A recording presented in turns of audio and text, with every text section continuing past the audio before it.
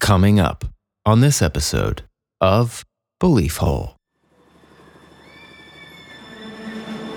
Ah, yes.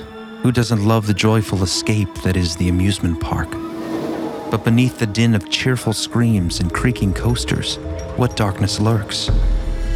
From aviator apparitions at Universal Studios to the cursed and sacred grounds of Lake Shawnee, and with a final stop at Disney's Dark Side, we explore some of the creepiest accounts from the happiest places on Earth. So please, Belieflings, fasten your safety belt and keep your arms and legs inside the ride at all times as we seek out dark amusements and embark through the treacherous gates of the Belief Hole.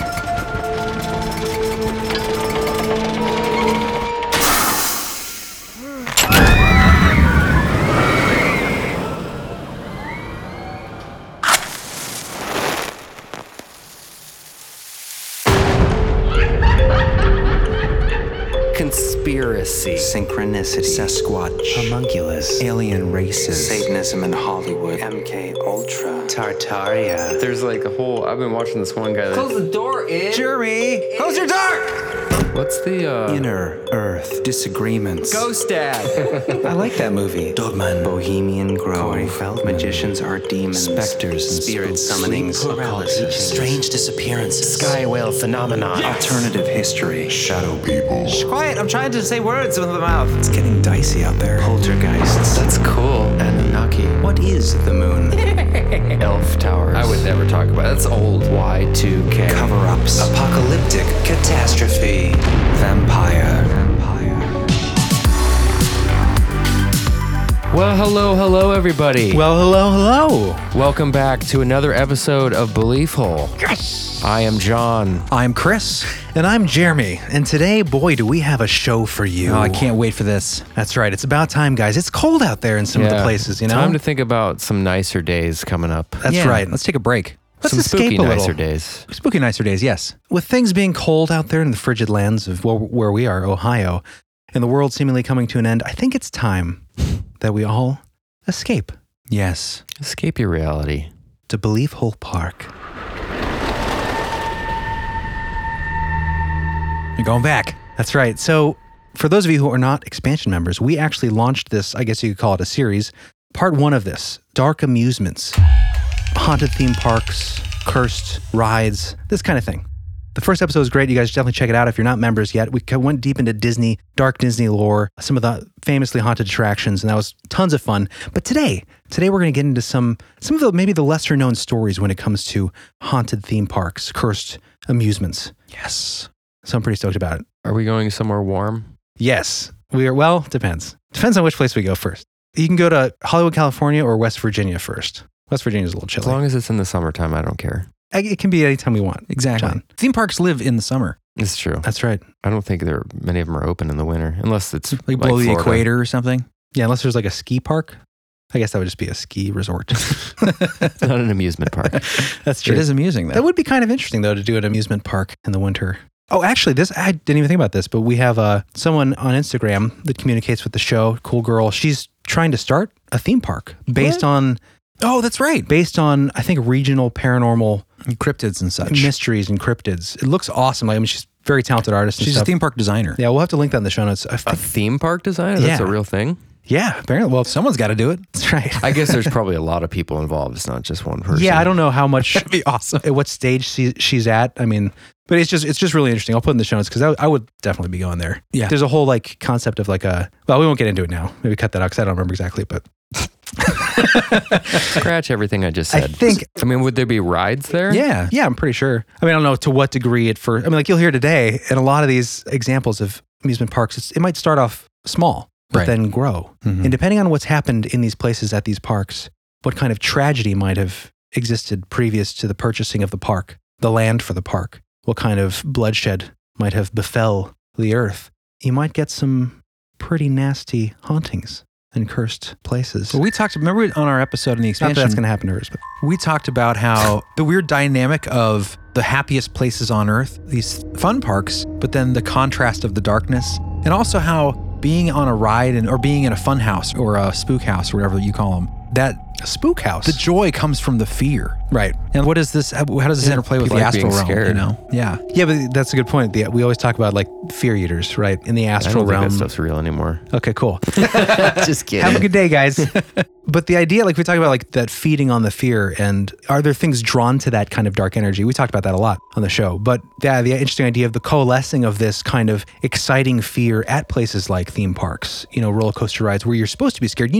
You're safe, right? And it's also that I forget there's a word for that. I think it's maybe a Norwegian word. Koselig. Got a word for everything over Or there. it's like, when you're in a tent or you're inside a warm cabin on a snowy day. You're talking about the cozy word. It means Yeah. to be like cozy inside when it's cold outside. that Basically, kind of you're thing. secure from the element. You know that you're safe even though you're in a place of perceived danger. Like a roller coaster. Once you Or if trust you're the in like coaster. a bunker during That's World War. a little scarier. Or a tornado Because there's shelter. actual doom. Yeah, but that's a little worse. You know what I mean? Like, you're going real extreme here, John. What? I don't understand. When you're camping and it's like raining outside and it's kind of peaceful because like you're safe and cozy. Okay, and that that's feeling pretty you get- minimal, though. Yeah, I think you're stretching it. What do you Sharon. mean that's minimal? I mean, that's like the word you're talking about, Norwegian or Danish or whatever it is. It's like cozy inside with a cup of hot chocolate Right. when it's snowing outside. Not like, you're safe even when you're dropping 400 feet at 10. Yeah, but it's relatively the same because it's a very small chance. I get that where you're something's going. I get gonna where you're happen. going. I get where you're Bad. Yeah, you're protected. You feel safe and secure as long as you trust the roller coaster and which sometimes there are situations. I get what where- you're saying. I was just going to say, quick fun fact, John. I've discovered in our research, the first amusement park dates back to 1500s in Denmark.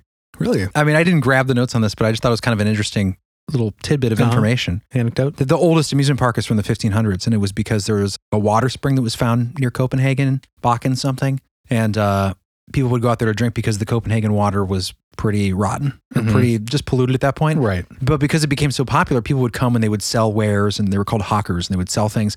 So it became- Hawkers? yeah. So, and then they would have people come out selling food. You would have games eventually. They developed it into this thing, and that became like the first amusement park. Oh, weird. Just because of that water spring. It naturally carnies? manifested. Yeah, what became carnies and fair folk. Dutch carnies. Was it Dutch? That what you said? Denmark. Carny Danish. folk. Carny folk. I've met some carnies. You know- Interesting people. In Canalfolden, you mean? Yes. When was this? Oh, it's a whole world. You can save that story because come time for Canal Days this year, guys, which is our homeland of Canalfolden, Ohio. Canal Days is this festival they have down there. And I think around that time we should do like a freaky carnival episode. Yeah. Classic creepy stories and stuff. that Creepy have happened. carnivals and like 40 and fairgrounds or something. They're real cool. Let's do it. What today, Jeremy? Where are you starting off in this wonderful world? So today we're going to dip into some exciting, freaky, thrilling, if you will, thrill rides of the paranormal and mysterious. We're going to be going to Hollywood, California, Universal Studios backlot, where we may have the ghost of an aviator who haunts the grounds. And that has some real history to it, an actual explanation for that reality. That's an interesting story. We're going to be going to West Virginia, where there is the infamous and abandoned, well, I guess you could say defunct because people are still preserving the park, but it's an abandoned amusement park called Lake Shawnee Amusement Park. That has some fascinating tales. And the land there is allegedly cursed, and for good reason. And that's a fascinating tale as well. A place you can go now, actually, if you're interested. So that's going to be really interesting to get into. yeah, here it's a hotspot for people into the paranormal now because of what's been going on there. Exactly. And you cannot obviously talk about this stuff. Like I said, we did a lot of Disneyland, Disney World type stuff in our expansion episode, part 1 of the Dark Amusements. So check that out, guys. That link will be in the show notes. But it would not be an episode, I feel like, of Dark Amusements without touching a little bit on the happiest place on earth and some real encounters, terrifying tales that people have experienced at the park. So we're going to be getting to that later on in this episode. Where's that? That is Disneyland. Oh, there you go. I said that. You said the happiest place on earth, but you didn't clarify. Everybody knows. That's not my happiest place. Okay. But yeah, if you guys want to hear more, like we got into deep lore about the Pirates of the Caribbean, the alleged skeletons that exist in the ride, real human cadavers, if you will, the bony kind. It's all underneath of us. Yes. It sure is. All the time, the dead people. Weird. We're It's all all around us. someday walking we'll on- just be bones. Exactly. Bones and dust. And that actually ties into That's fun. Shawnee. Could be sooner than you think. That's very true. Let's focus on that. It's supposed to get away from that thought with this escapism. We also talked about experiences from people who worked at the parks, and we're going to have some of those accounts too, right? Towards the end of the story. That's what I was saying. Yeah, true tales of the people that have experienced just strange phenomena, ghostly apparitions and visitations, things moving, the feeling of being watched. Are there watchers, potentially astral parasites, gripped atop the buildings of Walt Disney's famous world? absorbing the energy. There's a little anecdote about that. So a lot of interesting stuff coming up. We also have a Mothman connection we'll be getting to at the end. Yes, we do. We got a lot of interesting stuff, guys. So buckle up. Make sure your ride is securely fashioned. Keep your hands inside the cart at all times. Get ready. And before we jump into it, Chris, what's coming up on today's expansion episode? Ah, yes. That you can access if you are a member of the Belief Hole. Go to beliefhole.com and click on the red sign up for the expansion button. Do it. And you will experience this. Do it now. This expansion episode is going to be one for the books. Paranormal Police Encounters. Ooh. You heard me right. Bona fide tales of the strange and unusual told by our men and women in blue. I was going to call it Paranormal Police Encounters, the Thin Boo Line. Wow. It's a little cheesy. Super fun. Maybe I'll keep it there. But this is going to be Please great. do. I found some awesome stories from a multitude of places, all right from the officers who had these experiences. So we're going to be looking at this really good book by a retired officer and Vietnam vet, Lauren W. Christensen. He's got a story on cops' true encounters with the paranormal. He's a really fascinating guy. He's trained people for combat. He worked at police intelligence. It's going to be a great episode. We're going to touch on everything from your typical paranormal ghostly encounters to demonic activity to creature type experiences to UFOs. So there's some really good ones. Some really good ones. It's from a listener too, right? We do have one from a listener too, from a tribal police officer near Skinwalker Ranch. That's a fascinating story. So we'll be getting into that. And I love this idea. I've wanted to do this sort of episode for a long time because if you think about the idea of people who are recently deceased, who have recently moved on, in that moment is when you have a lot of people witnessing some sort of apparition, usually The most intense activity. violent experiences of death. And with this episode, we're going to be talking about police experience, obviously because they're the first on the scene in a lot of cases. Exactly. They're by themselves sometimes with the body. Right. And a lot of times you'll have someone on scene arriving. You might see a person who looks like they would be a witness to the accident, and they actually are the person who's spoil passed. the stories, Well, I Jared. mean, that's just an example of a kind of story. Right. I don't know the ones you're going to be surprisingly presenting, typical with these experiences. which would make sense too, before they realize. So join us in the expansion for that. It's going to be probably one of our best. Absolutely. Now let's get into it, guys, huh? Let's do it. Let's head on over to Universal Studios Hollywood. I want to go. Doesn't that sound nice? Yes. Orlando is awesome. I've never been to the Hollywood one. I don't know if I would prefer it over Universal. I think anywhere you go, though, it's going to be pretty amazing compared to right now in Ohio. I don't know. I prefer the icy tundra. Of Ohio. I think for an adult too, Universal Studios over Disney seems a little more exciting. Well, let's go on over, huh? Hollywood, California, Universal Studios. This is Frank's Frightful Flight, the ghost of the Universal Studios Hollywood backlot. Now, you may or may not have heard of this. This story actually begins kind of in the middle of the timeline here. So there's a beloved attraction at Universal Studios Hollywood and Universal Orlando called Halloween Horror Nights. Now, initially, it started as like a Horror Nights event, but before this became a regular occurrence and really got underway, it was stopped because of a tragic event on October 31st, Halloween night, 1986, when a young Universal Studios employee, his name was Paul, was killed tragically by a tram that was called the Terror Tram at the time. He was basically a part of the scare crew, right? Supposed to jump out and scare people passing by. Got stuck between two trams and was crushed and dragged 100 feet. Oh, it's sad. Super sad. Horrible. So they put the Halloween Horror Nights, or basically any Halloween events, on hiatus for 6 years. The next part of our story picks up in 2015. Enter John Murdy, the creative director responsible for the grand vision of the attraction of Halloween Horror Nights in Hollywood Universal Studios.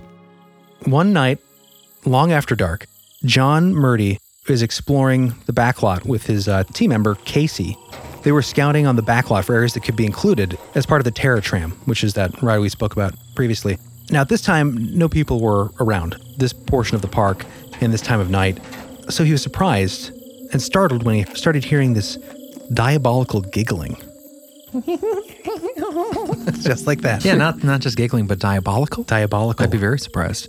Now, at the sound of this, John takes off, leaving Casey behind. So Casey's like, come on, we gotta figure out what this is. Doesn't seem as startled. Convinces John to come back. This could be a security guard. They don't see anybody around. And then, again, the diabolical giggling. This time much closer.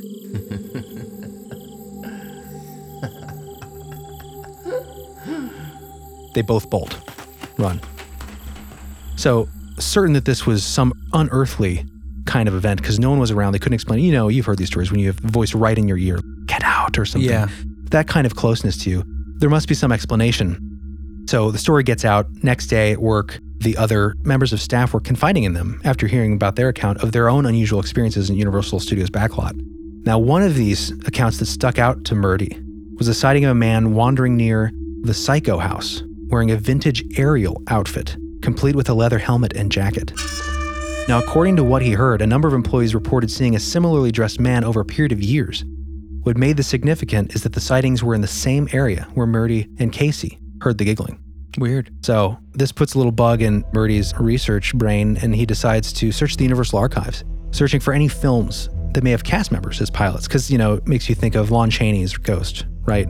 Famously wearing the costume and haunting the soundstage of where the Phantom of the Opera was shot. So right. this could be that kind of thing, right? It's kind of a classic idea. But so the diabolical giggling coming from a man who was playing an aviator? That's what he thinks. Okay. So as he's searching the records and the archives, after hours of that research, he finds an answer. A Los Angeles Times article from March 17th, 1915, the opening weekend of Universal Studios. And here's the headline. Dash to Earth ends life and its hope. Aviator who would fly as Beechey flew falls to the same fate. In motion picture flight at Universal Studios, Frank Stites plunges through unsupporting air and his body drops at 1,000 spectators' feet. Tragedy before camera ends all week's festivities. Damn.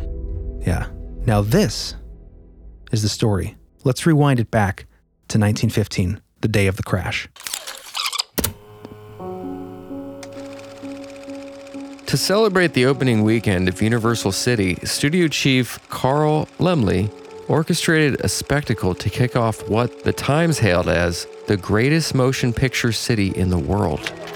Thousands of guests descended on Universal, many of whom had traveled from across the country. As they walked through the studio gates, gorgeous young Ingenues, right? It's like a French thing, ingenue. It's basically like a naive young woman who's there to give you flowers. Ingenue. As they walked through the studio gates, gorgeous young ingenues, which are young women that are dumb, Exactly. showered flowers on the guests, while mounted cowboys and Indians fired shots into the air and whooped war cries. A who's who of the studio's directors, cast, and crew demonstrated film shoots on a variety of film sets, and for the first time, the famous simulated flood scene had hundreds of thousands of gallons of water washed through the backlot. That's pretty cool if you guys ever seen that. They still do that. The next day, the planned showstopper would be a simulated aerial battle above the heads of the crowd. Universal had enlisted Frank Stites, a pilot whose own high-flying bravado was already known to newspaper reading Angelinos. Stites regularly performed aerial stunts in Venice Beach and other coastal communities. Stites was also the chief instructor of the Griffith Aviator Park, which had opened 3 years earlier. So no slouch, this guy. For the stunt, Stites would fly his biplane over an enemy plane and drop a payload of explosives that would destroy his enemy. The bomb was, in fact, an inert bundle of cloth, and the unpiloted enemy plane, strung along a zip line, was loaded with a primed explosive. The scheduled battle was postponed throughout the day due to uncooperative winds, and perhaps due to an extra cautious Frank Stites. That morning, Stites learned that his friend, the leading aviator, Lincoln Beechey, was killed while performing a stunt in the San Francisco Bay. The Los Angeles Times speculated that Stites was now faced with the challenge of taking Beechey's place as, quote, the world's greatest aviator. That'd be so distracting. Yeah. So his good friend and basically the lead aviator in the world at the time had just died that morning in San Francisco. He just found out before he had to fly this. Right. Everything went according to script until the explosives went off. Before dropping the payload, Stites circled 3 or 4 times above the thousands of awestruck Universal visitors for effect. Spotting his cue from the director, Stites cruised back around on his path towards the dummy plane, and as scripted, dropped the payload, and the dummy plane was blasted into shrapnel. This was also when everything went horribly wrong. To those on the ground, it appeared that immediately after the unmanned plane exploded, Stites lost control of the plane. It is not known if he was tossed from his seat or if he jumped hoping for safety, but when the plane was 60 feet from the ground, Stites plummeted to the feet of the crowd. Wow. Moments later, the plane crashed into a patch of trees 50 feet away. Stites was dead on impact. The Los Angeles Times reported his spinal column was driven into the skull. Immediately after the accident, Carl Laemmle announced that all further festivities would be canceled, and the crowds made their way home. Besides reports of the accident that hit the news in the days that followed, Frank Stites' name disappeared from the papers. Perhaps all that Stites wanted was acknowledgement, which is why his spirit still lingers on the backlot. After learning about Frank Stites and his dreadful fate, with the help of a mannequin, John Murdy created an effigy of the doomed pilot to let him know he wouldn't be forgotten. If you ride the Universal Backlot Tour, you may spot it along the route. Murdy claims that since then, the sightings of a lone man in an aerial outfit have stopped, and he hasn't heard the giggling since. Weird. Now that telling the story comes from Creepy LA. Why would he be creepily giggling? That's what I don't understand. Maybe Yeah. he loved a good joke. Maybe he's just trying to spook people. I don't know the giggling, and it was by the Maybe it's not him. Yeah. Psycho House, and people that have heard that sometimes would attribute it to that, like it's somehow manifested. What do they call those? Snappy fingers? Juggalos? Yes, juggalos. No, Tulpa. Oh, a tulpa, Right, yeah. that kind of idea, because it's by this famously evil house. You said other people had seen, regardless of the giggling, other people had seen man in an aerial, vintage aerial outfit. Right, so it could be separate things, Yeah. right? But the fact that maybe the giggling was some dark entity or spirit drawn there because of the tragedy that occurred at that spot. I mean, that's obviously complete conjecture, but interesting story. Interesting that there is an explanation for that spirit that's seen of the aviator. Or possible reason. I mean, definitely a traumatic death. For sure. Poor guy. You know, what's interesting is like reading into these stories, there's actually, I'll link in the show notes. I forget what the website is now, but I'll have in the show notes. There's a list of amusement parks and places that have spirits and have had reported a very specific type visual of a spirit that has been seen from like the 30s to the 60s, say, and then it fades. And then there'll be new spirits that come in. So it almost hints at like a expiration date on a lost soul's stay Interesting. on this plane until they figure it out or move on for whatever reason. Yeah. That was kind of interesting. Another interesting thing about Frank Stites here is he actually had a premonition.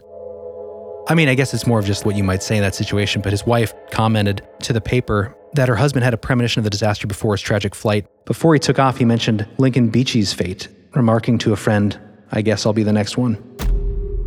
Weird. Pretty creepy. And it's kind of an all too familiar thing if you think about it. I found this from another newspaper clipping from back in the day. I think this might come from the LA Times. Frank Stites' Universal stunt pilot had been scheduled to take off earlier in the day for a bit of exhibition flying. But news of the crash of another aviator, his friend Lincoln Beachey, so upset Stites that at the last moment he refused to go up. Now that's interesting. Oh, okay. It almost didn't go. Right. Later in the day, he reconsidered. Although what induced him to change his mind was never made clear. I think we might know. Stites took off, crashed, and was killed before thousands of horrified spectators. Stites' death effectively ended the celebration. The visitors drifted away, and for a long time, Stites' fall was read as an omen by many in the industry. Played down in the press, it was the single indelible image many of those at the opening would carry away with them. Activity at the factory studio went on as scheduled for the rest of the week. As one observer noted, this will sound familiar, if Universal Studio has a motto, it is this: we must never let the footage fall behind. So that sounds familiar, right? I mean, you hear about that to this day, where something goes wrong on a studio set, conditions are bad. Oh, It's right, about yeah. production, it's about meeting costs. Tragic though, man, really sad. Yeah, definitely. But hopefully he found his way home. Yes. Maybe thanks to John Murdy's effigy. So if you guys are ever on the backlot, Universal Hollywood, keep your ears peeled and your eyes open For a pilot. for a pilot. Looking for his flight path. All right, you guys ready to journey on down, or on over, I should say, to West Virginia? Yes. Here's some true tales of terror in an abandoned park, defunct amusements over at Lake Shawnee. Let's do it. Those are some pretty awesome images there. Yeah, guys, definitely check out this park. You can go here now, actually. So this is Lake Shawnee Amusement Park and its legends and lore and paranormal phenomena that is still highly active to this day. It's a really popular place among paranormal researchers, ghost hunters, that kind of thing. But this place has an interesting past that really sets up some of what people have been witnessing since the park is closed. So the story of the Lake Shawnee Amusement Park really begins in 1775 with the Clay Incident. Oh, way back. If you really want to understand this land and what's happened here, we have to go back to this time period. So in the 1700s, 1775, Mitchell Clay brought his young family out west. Well, I guess as west as he could, which would be West Virginia at the time. They were the first settlers of Mercer County in what is now West Virginia. They established an 800-acre farm and raised 14 children. And actually, synchronistically, Chris, you brought up the Mothman. Mitchell Clay, who settled on this land with his family, was a veteran of the Battle of Point Pleasant. Oh, weird. Isn't that interesting? Weird tie-in. I'd never heard of that before. Apparently also called Lord Dunmore's War. He's also a veteran of the Revolutionary War. So he brings his family here. They've settled in, have this land, living peacefully. Now, I've heard different versions of the story as far as were they warned by the Shawnee or was this a sudden attack? But regardless, in 1783, tragedy strikes with a massacre. One day while Mitchell was out hunting, a group of Shawnee crept onto the family's settlement and killed 2 of the children, scalping one of the boys. They kidnapped one of the boys, Ezekiel, and then later would burn him at the stake. Jeez. Yeah. Intense. Mitchell Clay quickly retaliated with the help of other settlers. He tracked down the Shawnee allegedly responsible and killed them. Now, different versions, I actually read 2 different accounts in old newspapers, and one says that when Ezekiel was captured, he got his posse together and they went up the trail. They caught up to the Indians, and while they were sleeping, they waited and then attacked in the morning. And then the other version where he was burned at the stake right away, and then the retaliation happened after, and one where he was rescued. So I'm not exactly sure of all that, but this did happen. There's a statue, actually, a monument there in the town, in Mercer County, of the mother and father, Mitchell and his wife, commemorating the death of their children. I saw that. Didn't you say that the accounts that differ, some say that the family was warned that this was sacred ground? It was a burial ground, right? That was the idea? Well, it's a sacred ground. We'll get to the sacredness coming up here, Okay. which might explain some of the phenomena. But yeah, I didn't read in either of the accounts that I found in the newspapers about them being warned, but an article from MU, from Brett Swanser, said that they'd been warned multiple times. So I'm not sure where that comes from exactly, but regardless, the tragedy happened. You're in an area that is important to the Shawnee settling. There's going to be conflict. And we'll get to some of that in a little bit here as far as what they found. But there the land sits, bloody, desolate. The Shawnee eventually evaporate from this area, die of disease, and I'm sure with the conflict going on between settlers, eventually they dissipate from the area. Does the Clay family stay after that? The Clay family moves. Okay. Be hard to stay there, I would think. They move, I think, in that same generation that they leave, the mother and father, to another area in West Virginia. But there the land sits in its haunted state for around a century and a half. Time passes, but does the land forget? In 1926, businessman Conley T. Snidow, he bought the property to build an amusement park. Sounds like a businessman who's going to start an amusement park. Conley Snidow, I just Conley T. Snithouse, huh? Step right up. here to sell you games and fun. So, thinking the area might be a popular place for coal miners that have been flocking to the region, he decided it'd be a perfect place for an amusement park. And this park thrived over the years, complete with circular swings, a water slide, a dance hall, even a speakeasy. He also added a pond and a swimming hole, complete with canoes. And by the 1950s, he'd even added motorized rides, bumper cars, even a roller coaster and paddle boats for the pond. So this place was legit. Yeah. And it was popular, according to Chris White, who is a member of the family that currently owns Shawnee. Now, in an interview with Chris White and his family, who bought the park in the 80s, Chris had these things to say. This bit comes from the Register Herald, and this is an interview with Chris White. And in this interview, Chris gets into some of the new tragedy that happens in the 60s, which leads to the closure of the park. Despite its popularity, the park was marred by tragedy, including the drowning deaths of 2 boys, one in the lake, which wasn't used for swimming, and another in the pond. It was the 1966 death of a young girl on the swings, however, that led to Lake Shawnee's closure. The accident, White said, occurred when a truck delivering drinks to the park backed into the swings while attempting to turn around. That's sad. Terrible. The park closed because of the death. He said. So Lake Shawnee, the site of such violence, joy, and tragedy, went quiet. But in the 1980s, White's family, his now deceased father, Gaylord, had worked at the park in his youth, decided to try his hand at reopening the park.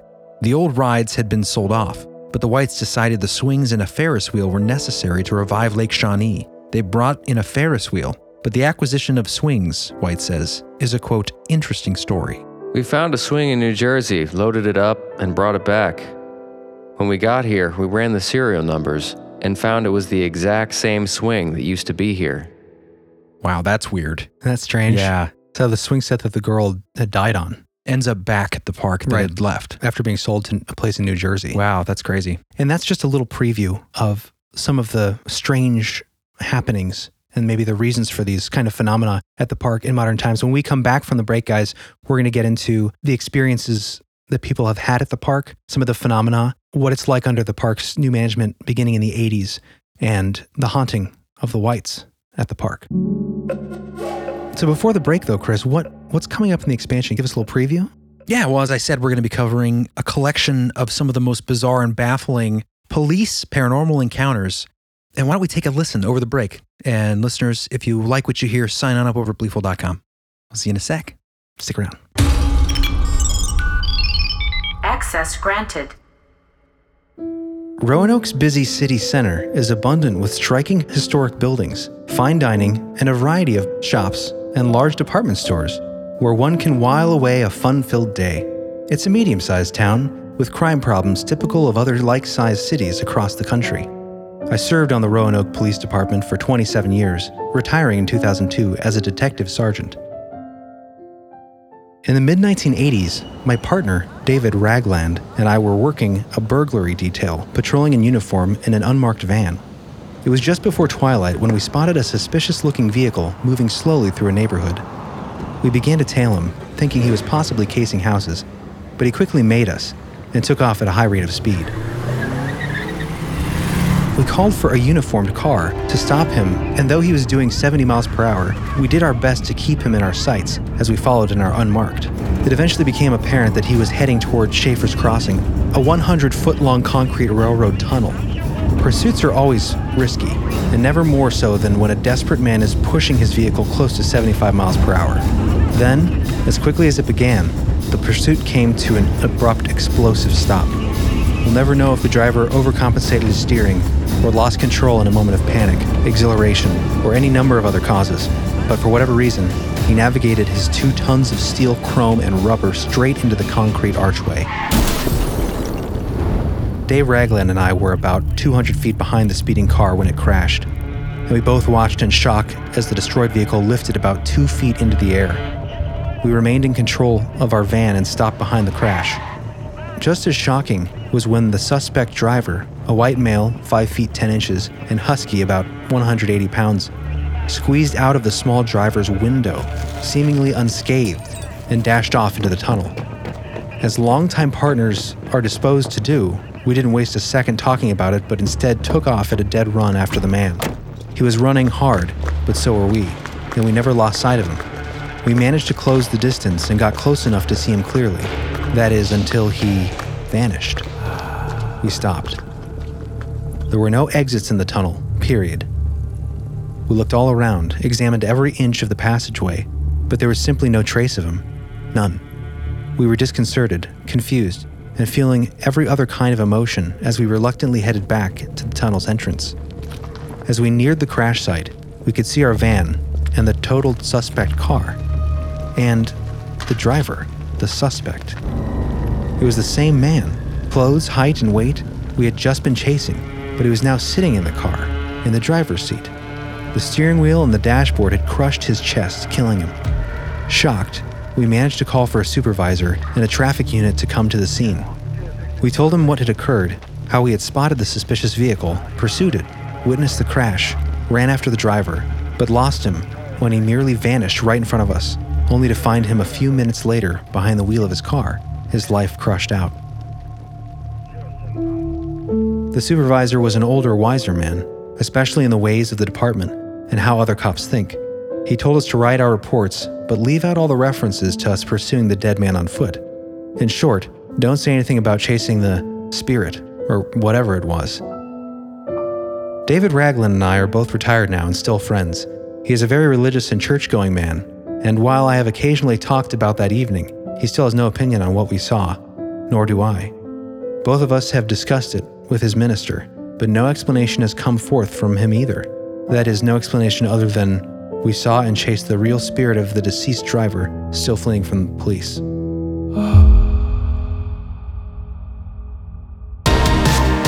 If you like that clip and you want to hear more, head over to Bleeful.com and hit the expansion button. Yes. Every time we release an episode, we drop another full episode that's just as awesome as what you're hearing now.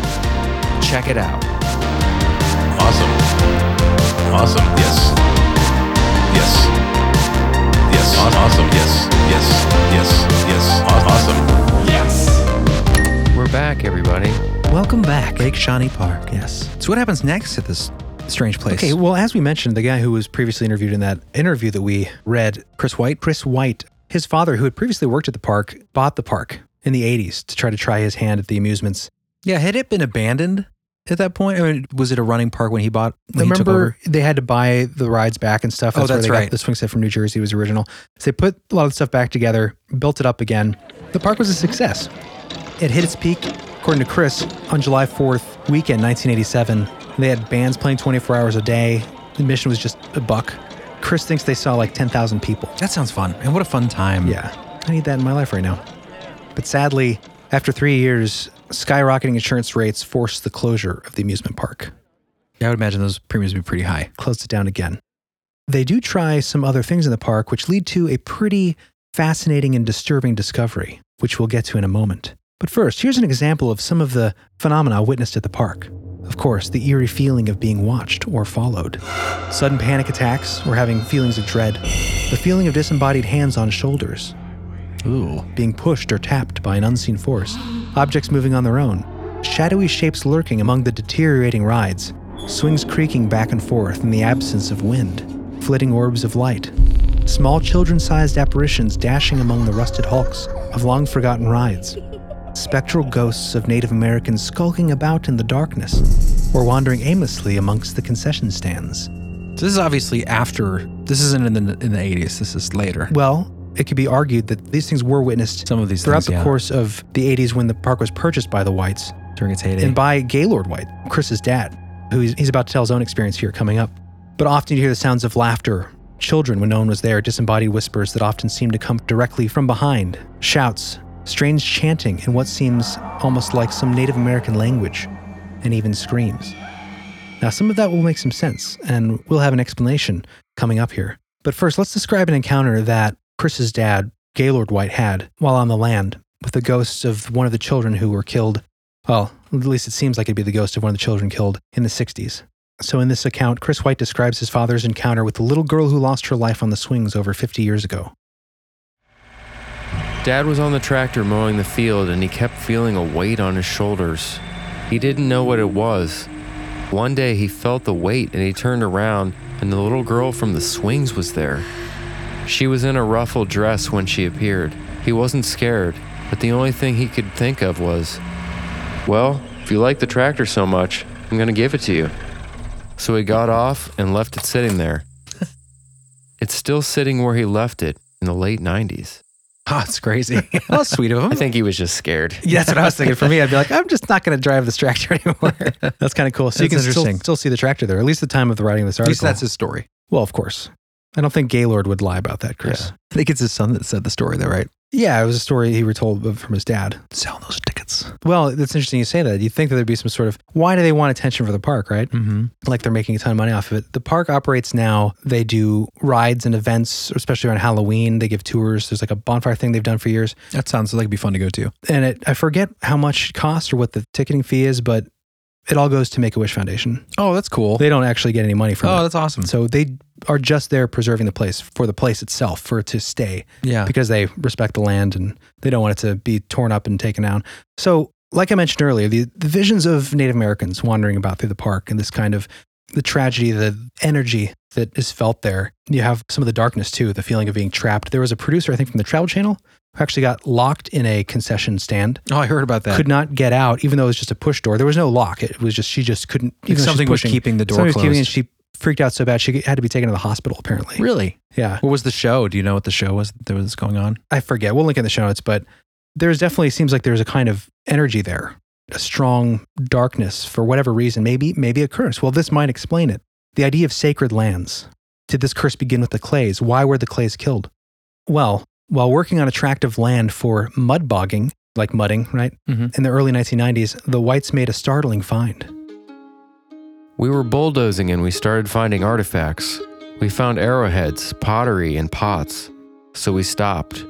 We said, this is pretty interesting. Let's get somebody out here and see what we can do. A team from Marshall University spent several years at Lake Shawnee uncovering artifacts and graves. They stopped digging when they started finding kids' graves. he said, adding the experts say that they believe there are about 3,000 bodies buried there. Wee, wow. The only thing they can figure out happened was they got some kind of flu or something, and to protect the rest of their tribe, everyone except for the kids and the elderly left. It's sad, but Marshall thinks that's what wiped out the Shawnee tribe back in the 1700s. Archaeologists believe the remains had been there long before settlers moved west. This discovery of sacred lands underscores a motivation for the attack on the Clay family in the 1700s. Has this curse, if you want to call it that, of the Clays continued, bringing tragedy and doom to all who have developed the land since? So the Whites live there now. They own the place, the land. They protect and maintain the land. Have they had experiences? Well, I guess the one. They hold the spooky tours, the events, which proceeds, like I said, all go to Make-A-Wish Foundation. So they don't operate the attraction at all to make money personally or for profit, but rather they do it for the love of the land. And this is the final quote from Chris White. We don't want to see it change into commercial dollar stores or townhouses. We'd rather keep it the way it is and try to preserve it. They say there's a certain power that the park possesses. We're going to let the park do as it wants. We're going to let the land do whatever it wants to do. When asked what Chris White meant by that, he just kind of smiled. Interesting. Interesting interview. We'll link that video in the show notes. It's interesting. It must not be at least recognized, maybe because it was a more recent discovery by the Shawnee, that it's like a burial ground. Obviously, you would have some issues with property ownership and stuff if it was like a recognized tribal burial. Yeah, I mean, thing. I don't think that that's It doesn't sound quite like a typical burial ground. It sounds more like an emergency situation of... I'm not sure, exactly the background. It'd be interesting to look more into that, specifically about the land where the burial site is. But I don't think it's right under where the rides are and where it would have been. In the acreage somewhere? Yeah, because they said they were digging up for mud bogging, and that's when they discovered it. So the land in general was a sacred land, apparently. But that would explain why there would be, obviously the massacre early on. And then the potential. I mean, you always hear that stereotype about the Native American burial ground. And of course, it's not always the case. But I do think that there is something to sacred places. I mean, throughout time and cultures, you have the idea of curses. The mummy's curse we covered in the expansion episode recently. And the idea that, if you encroach where you're not supposed to and you desecrate land, there can be consequences energetically. For sure. Careful where you walk. So some of the family apparently is still at the park. Jewel White, who is Gaylord's wife and Chris's mother, says she worried that her husband and her oldest son might not be happy with some of the changes they'd made. Specifically, I think with a campfire week that they had ended and changed to something. But she said that there's evidence to prove that they are happy with the changes. And apparently, it sounds like the Whites, the father and the eldest son might still be there on the land. She says that the evidence that they are approving what's going on in the park is that, well, I guess there's a photo in a bus where her son had worked the park. And a security video of a Ferris wheel, safety bar, unfastening in the middle of the night while no one was around. To her, that showed her that her husband was there as well. Quote, he was very particular about the Ferris wheel. He was always worried about the lock. So to me, this was him. He said it was okay. It makes me happy, she said, watching the video with tears in her eyes. Aw. I'm just so glad to know that they're here, even though I already knew it myself. I have this so I can prove it to others. Interesting family business. Yeah. It's cool that they care enough about the land to preserve it. It's also cool that they donate to Make-A-Wish. Oh, absolutely, yeah. Like everything. That's cool. Very cool. Well, let's go into the traditional theme park fun, huh? Let's get out of the darkness a little bit into the light of the happiest place on earth. Cedar Point? No, that's my happiest place. We're talking about Disneyland here. We have some stories here. These are anecdotes and accounts from staff members, from patrons of the parks. So imagine you're in the atmosphere. Let's get settled in to the atmosphere of the parks, of Disneyland. Actually, I did have a Cedar Point one. I just realized that. Let's get into Cedar Point. And then we'll go back to Disney. Cedar Point, our closest, most bestest attraction, Cedar Point, specifically Frontier Town, which is my favorite part of the park. We have this little anecdote from someone who worked at CJ's Provisions. It's kind of like a concession stand in that area. We're entering the Frontier Trail in Frontier Town. Had this little experience. Chris, do you want to explain the lore there? Sure. Anyone working in that stand has reportedly felt someone there or has apparently seen someone walking by the doors when they are closed before the season begins. Legend has it that a young woman walks up and down Frontier Trail looking for her boyfriend or husband in that area. Strange things have happened in CJ's. If you leave a sponge on the sink in the fudge area and leave to go and do something, like take your break or go outside to get something, and you come back and your sponge is gone. No one else has taken it. or even seen where it went to. Then when you go back, sometimes the sponge reappears in the same place that you left it, and there are only 2 of you in the stand. I have firsthand experience with this since I've worked there the past 2003 season. Ooh, disappearing sponges. I know you didn't think that was that interesting, but if you've ever been to the park or any of these amusement parks with like a significant other, that feeling is very real. If you lose someone, we were lost at a park. We were kids. Yep. Mom and dad lost us, but the idea of this woman looking for her boyfriend it's or romantic. husband. Yeah. And it, I don't know. It's a classic kind of lost spirit. Also, kind of Frontier tale. Town is a cool place. That's an awesome place. That's kind of why I just wanted to read it. Yeah, 'cause I love that setting. Let's move along. Let's move along. What about the idea of inhuman entities? Astral attractions, if you will. The idea of this, like we mentioned earlier, touched on the energetic things. Are there things that might be drawn to these places for their energy? Well, there was an interesting anecdote from Haunted Orange County blog, and this comes from Haunted Disneyland. This was submitted by Stacy B., and it's called The Watchers. I have a gift, and on occasion, whenever I enter the park and I am not caught up in the thrill of just being in Disneyland, I can sense the presence of unseen beings in various sections of the park. Like, for instance, the Haunted Mansion, every now and then, I get the feeling of a being observing me. It is an intense feeling, as well as the strong sense along Main Street that all is not as it seems in this happy place, an underlying sense of foreboding and distress. It's an interesting idea. It's interesting that there is just a layer of invisible people watching other people at the park. Mm-hmm. I like that idea. I like that she said beings too, not necessarily people, but that there could be. Right. Of course, this is someone who feels she has a gift and can sense this Right. stuff. Who knows? But it's definitely an interesting idea. Yeah. Well, that brings me to actually one of our listener stories sent in by Laura M. Oh, yeah. This is pretty cool, and it just tied in with this episode, so I thought we could do this real quick. A few years ago, I was driving on Carowinds Boulevard around 8 p.m. during the summer. I looked over at the roller coaster called the Intimidator and saw a tall winged man-like creature on top of it. It reminded me of Mothman. I pulled into one of the gas stations and stared at it for a second before I felt super uncomfortable. Then I got back in my car and drove away feeling panicked. It didn't look at me or anything. I just felt like I needed to get out of there ASAP. The next day, both the Fury, it is right beside the roller coaster it was on, and the Intimidator both broke down. The Fury was still new, so it was in the news, and it was down for the 6th time that year. I just thought that was kind of interesting. Yeah, it reminds me of course, Mothman and the Ohio. bridge. Yeah, Bridge collapse, and the idea that it's an omen of tragedy or an omen of... destruction, Right. things breaking down. Yeah, very interesting. Yeah.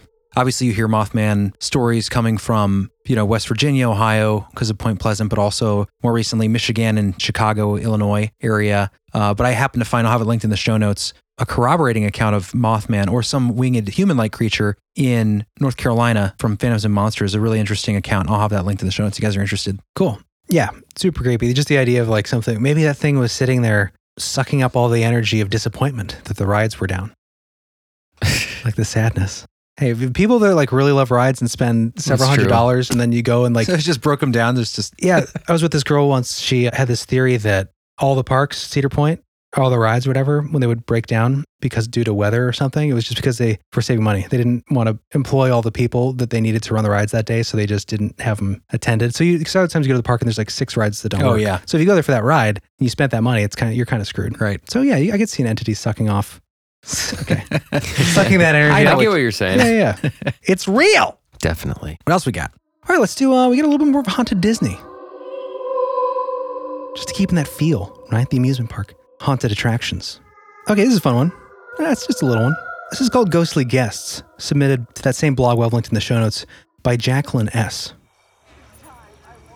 Once my mom and I endeavored to ride by ourselves the Haunted Mansion on the last ride of the night. We got in just as they closed the gates at midnight and waited a minute in the gallery to let all the other guests board first. Once some space had passed, we got in our doom buggy for our solo midnight ride. But as we rounded Madame Leota's room, we were shocked and disappointed. We looked across the room and saw full doom buggies. Men, women, and children. We figured they opened up the gates to let one more large group on. Oh well. When we got to the end to disembark, there was no cast member present, so we decided to linger in the mausoleum before ascending to the world of the living. And what did we see? Nothing but empty doom buggies. No people at all. We waited and waited. No one was there. True story. That's kind of cool. I like that one. Yeah. Who were they? Were they echoes of past joy? Was it Or a time maybe they slip? were just dead people that are enjoying the ride by themselves. Exactly. Go away, human. Go away, living They person. live on the lower astral plane and then they come up when the park closes to dance among the living. I mean, if you could go anywhere as a spirit, Well, yeah, I mean, there's a reason that people illegally spread their ashes in, like, you know, the Pirates of the Caribbean ride and, gross. I'm just kidding. you know, ghosts that linger. Why do they? Is it because these places are filled with such Happy memories. happy memories and joy? And maybe there's something about all that energy that allows people to remain. Speaking of which, that reminds me, there was a ride that came out, and it's the ride is that you're being cremated. What? Yeah. No. Uh-huh. Okay, so this is obviously a scary ride. Yeah. Gross. I would never want to do that. I forget where this was. This might have been in that one in the east that has all the hell park. Is that in Singapore? Yeah, we almost did it on the last one. We didn't do it. Oh, It's still yeah. unused, but I think that might be where they have this ride. The ride impersonates the process of being cremated. That's disturbing. There's I don't know, it's one of the Universal Studios, I think, might be Singapore or something like that. I also didn't have time to grab it, but it was someone who was saying that there were all these spirits that live there because I think there were bodies found on the island or something. I don't know. That's a whole other topic, but maybe for a part 3, if you guys are interested in the series continuing. I thought this was interesting. These were interesting, I found, because they kind of corroborate each other, these little anecdotes, all coming from the stockroom of the Star Trader at Disneyland. Oh, cool. We could do a rapid round fire. Sure. This comes from Don B. The stockroom of the Star Trader that shares a wall with a section of track is also haunted. Cast members avoid going there alone and feel like they are being pushed down the stairs leading up to it. There is also a spirit of a child that haunts the area around the Splash Mountain drop. He likes to peek over the counter at the cast member who closes the Briar Patch merchandise location there. Ugh. And these corroborations continue. This is Lori W. Star Trader stockrooms are also haunted. I always felt being watched and hearing kids' voices laughing. I remember going up to the 4th level stockroom, getting pushed, and hearing children voices. Again, with the pushing And the in voices. that area and the children's voices. Is this Sherilyn? Mm-hmm. Sherilyn B. I've worked as a merchandising stock cast member at Star Trader. The 4th floor is indeed creepy. Even before I was told it was haunted, I always felt uneasy up there. In the early 90s, a cast member named Maria came flying down the stairs after the stock boxes started to pull out by themselves. Neat. Neat. That's a good, just classic. Yeah, these aren't too bad. Ghostly.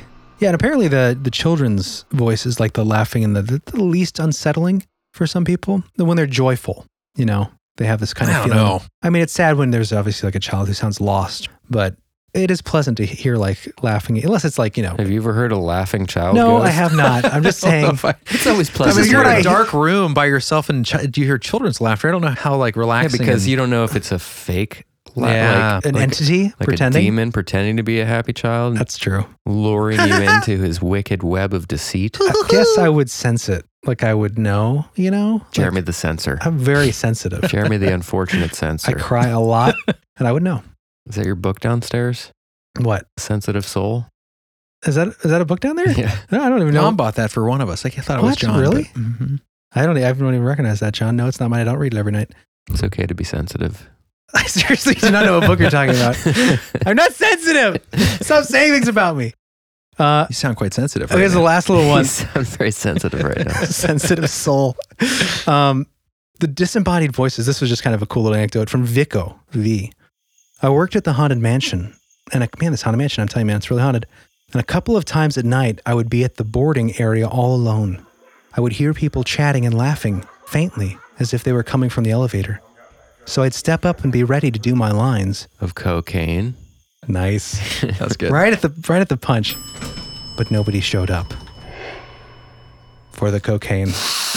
Wow. Gorsh. Get out, goofy. Get it? Yeah, that was good. Oh, goofy. Hey, that's a weird synchronicity. What? On our last Dark Amusement Park episode, what skeleton did we analyze?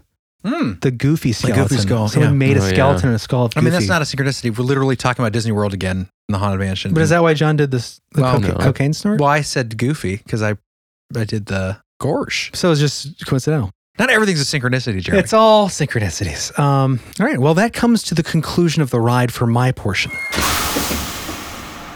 For more stories of haunted theme park tales, we have plenty more. It goes, some might argue, even more exciting and interesting stories in the expansion. Check out part 1 of this series. If you're not a member in the expansion, go to beliefful.com, click on the red expansion button, Access granted. join the expansion, and sign up, and we will see you there. I still have the other story. For our final story, Chris found this. I thought this was very interesting, Chris. Yeah, this is unique, I feel like. This comes from Phantoms and Monsters, Lon Strickler's site. I called this the Healer Wheeler. You'll see why. When it comes to amusement park or roller coaster ride strange experiences, I thought this was really unique. This was submitted to Lon Strickler, and this is his report on it here from his site. Hello. Last week on June 23rd, my son and I visited Silver Dollar City Amusement Park in Branson, Missouri. We were having a great time, despite that I had occasional pain in my upper left arm. 2 days before, I suffered a fall at work and sustained a deep 5-inch laceration, which required 24 stitches. The trip to Branson had been planned, so I decided to keep my promise and went anyway. My son wanted to ride the Wildfire, which is a roller coaster-like contraption where they strap you in because you're traveling upside down at times during the ride. I wasn't too thrilled, but I had to accompany him since he was too young to go on by himself. So we were strapped in the seats. And I'll tell you, my arm was aching because of the drop-down shoulder harness. So we started off and I was enduring the ride, but after going into the second loop, I went totally blank. I only remember coming out of a corkscrew and leveling out at the end of the ride. I felt okay but was confused. I thought that I may have fainted, but my son didn't seem to notice anything. We got out of our seats and walked off the ride. As we continued walking toward the next attraction, I noticed that I felt exceptionally well and didn't have any pain in my arm. I reached inside my shirt and touched my upper left arm. There was no bandage. In fact, I didn't feel any stitches or wound. I was so shocked that I almost fell to my knees. We stayed at the park for another half hour, then headed home. That's insane. Isn't that strange?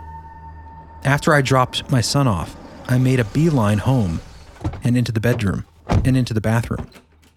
I looked in the mirror. There was no laceration, no mark whatsoever. What the hell happened? On Monday, I went to my doctor and showed him my arm. I had received the stitches in the hospital, but my doctor had the admitting report from the emergency room physician. It was right there in black and white. The doctor didn't say much, but I could tell he was wondering what happened. What could he say? I just shook my head and told him what happened at the park. He still didn't say anything, other than to say, "Stay well." My ex-wife thinks I'm lying, but my supervisor at work saw the wound and he's simply dumbfounded. He had to file the accident report and has no idea how to proceed. I didn't know what to tell him. This is why I'm writing you. Is it possible I experienced an off-world event or something similar? I don't believe in ET or alien abduction, but I have no explanation for this. And then at this point, he asked Lon if he could somehow, have a conversation with him and call him.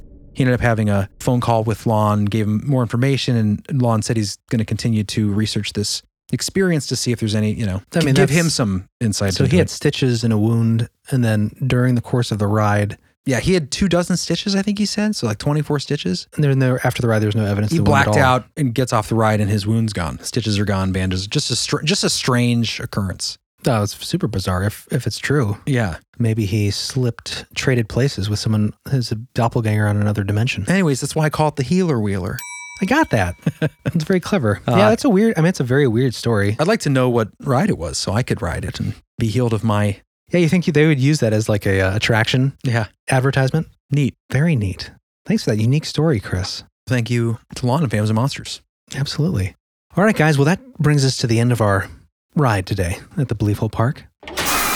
Nice. Let us know if you guys like this. If you guys enjoyed this experience and would like to see more episodes, I think it'd be kind of a cool series, especially this time of year in the winter. Yeah. You know? It's a nice break to get away from the cold. Yeah, and explore some of the strangeness in happier places and warmer climates. If you've had your own strange experiences at theme parks or fairgrounds or carnivals are coming up, let us know. Absolutely. And again, check out the expansion. We got some great stories in there along these lines at the previous episode. That episode will be linked in the show notes, so check that out. Yeah, and as far as the fresh new expansion episode, come on over and join us for strange experiences with law enforcement and the paranormal. Some great original stories in there. That's going to be fascinating fun. Without further ado, I think we have some new members to thank, don't we? Yes, we do. And it's you guys that keep the show growing. It really means a lot. Those of you who can't sign up, don't have the funds, we understand. If you could leave a review if you like the show, anywhere you can, Apple Podcasts, iTunes. Share with your friends. Like us on Spotify. YouTube. Subscribe on YouTube. We're going to be putting out more content on there this year. We're working hard to do that too. So thank you for all the support. It really means a lot. Yeah, it does. Keep the hole digging deeper. All right, guys. You ready for some new members? Yeah. All right. Welcome to the hole. New member, Spidery Tea. Yummy. Not drinking that. Good spider sounds. Welcome in. Welcome to the hole, Ryan Juice. Welcome in, Ryan. Yes. Great to have you. We've got some juice for you, sir. Yes, we do. Squeeze up those lemons and limes. Another expansion member coming down the pipe. We got Joshua Arnold. Hey, Josh. Hey, Arnold. Feel how soft my skin is. Welcome to the hole. Followed by Joshua is another Joshua. Yes. Joshua Sevdi. Hey, Joshua. Yes. 2 Joshes makes A bush and a hand. it makes me happy. Yes, great. Good amount of Joshes. Kevin Walker, come on down. Come on Give a down. little jog Use down the those hole. legs you like to use, Kevin Walker. Oh, yes. All right, welcome. Maggie Mason. Maggie Mason jar. M&M, sweet or salty. This is so bad. Claudia M. Mendoza Cobb. What a name. That's a mouthful. Big as a Cobb salad in my mouth. Maria Fanole. Fenoele. Welcome, Maria. Welcome to have We're you. Happy to have you here. Welcome to be here. Welcome to be here, John Kamatsu. John Komatsu. Welcome in, sir. Hugs for you. Big hugs. Welcome. New member, Montana Summer Rodriguez. Ooh. Montana summer. We'll enjoy that summery sun. I don't know. Welcome to the hole, Chris Davidson. Chris Davidson. All right. Get on in here, buddy. Yes. Man, it's been Yes. good. You're the best. to have you. Awesome. Okay. Thank you for coming and joining us, Gav Shepard. Right. Welcome, Gav. Lead your flock to us. Yes. This is Meet Bob with a B. Hey, Bob, with a B. Nice to meet you, Not brother. Bob with a P, like Bob. Come on down, sir. And not to be forgotten, Last but not least, Chi Zhang. Zhang, maybe? Chi Zhang. Welcome in, sir. Welcome, Chi Zhang. thank you for letting us try to pronounce your name. And sincere thank you for your support. Yes. It really means a lot to us. You guys are keeping us going in the hole. Eventually, we can do this full time one day. That's Yeah. our dream. That's our hope. That's our prayer. And all you others that are sitting in the silence, get the f in. Oh, Just kidding. but yeah, I do though, because that would be great. Because then we keep going Otherwise, we're going to bury ourselves alive in the hole. and record it for you. It'll be our last live stream.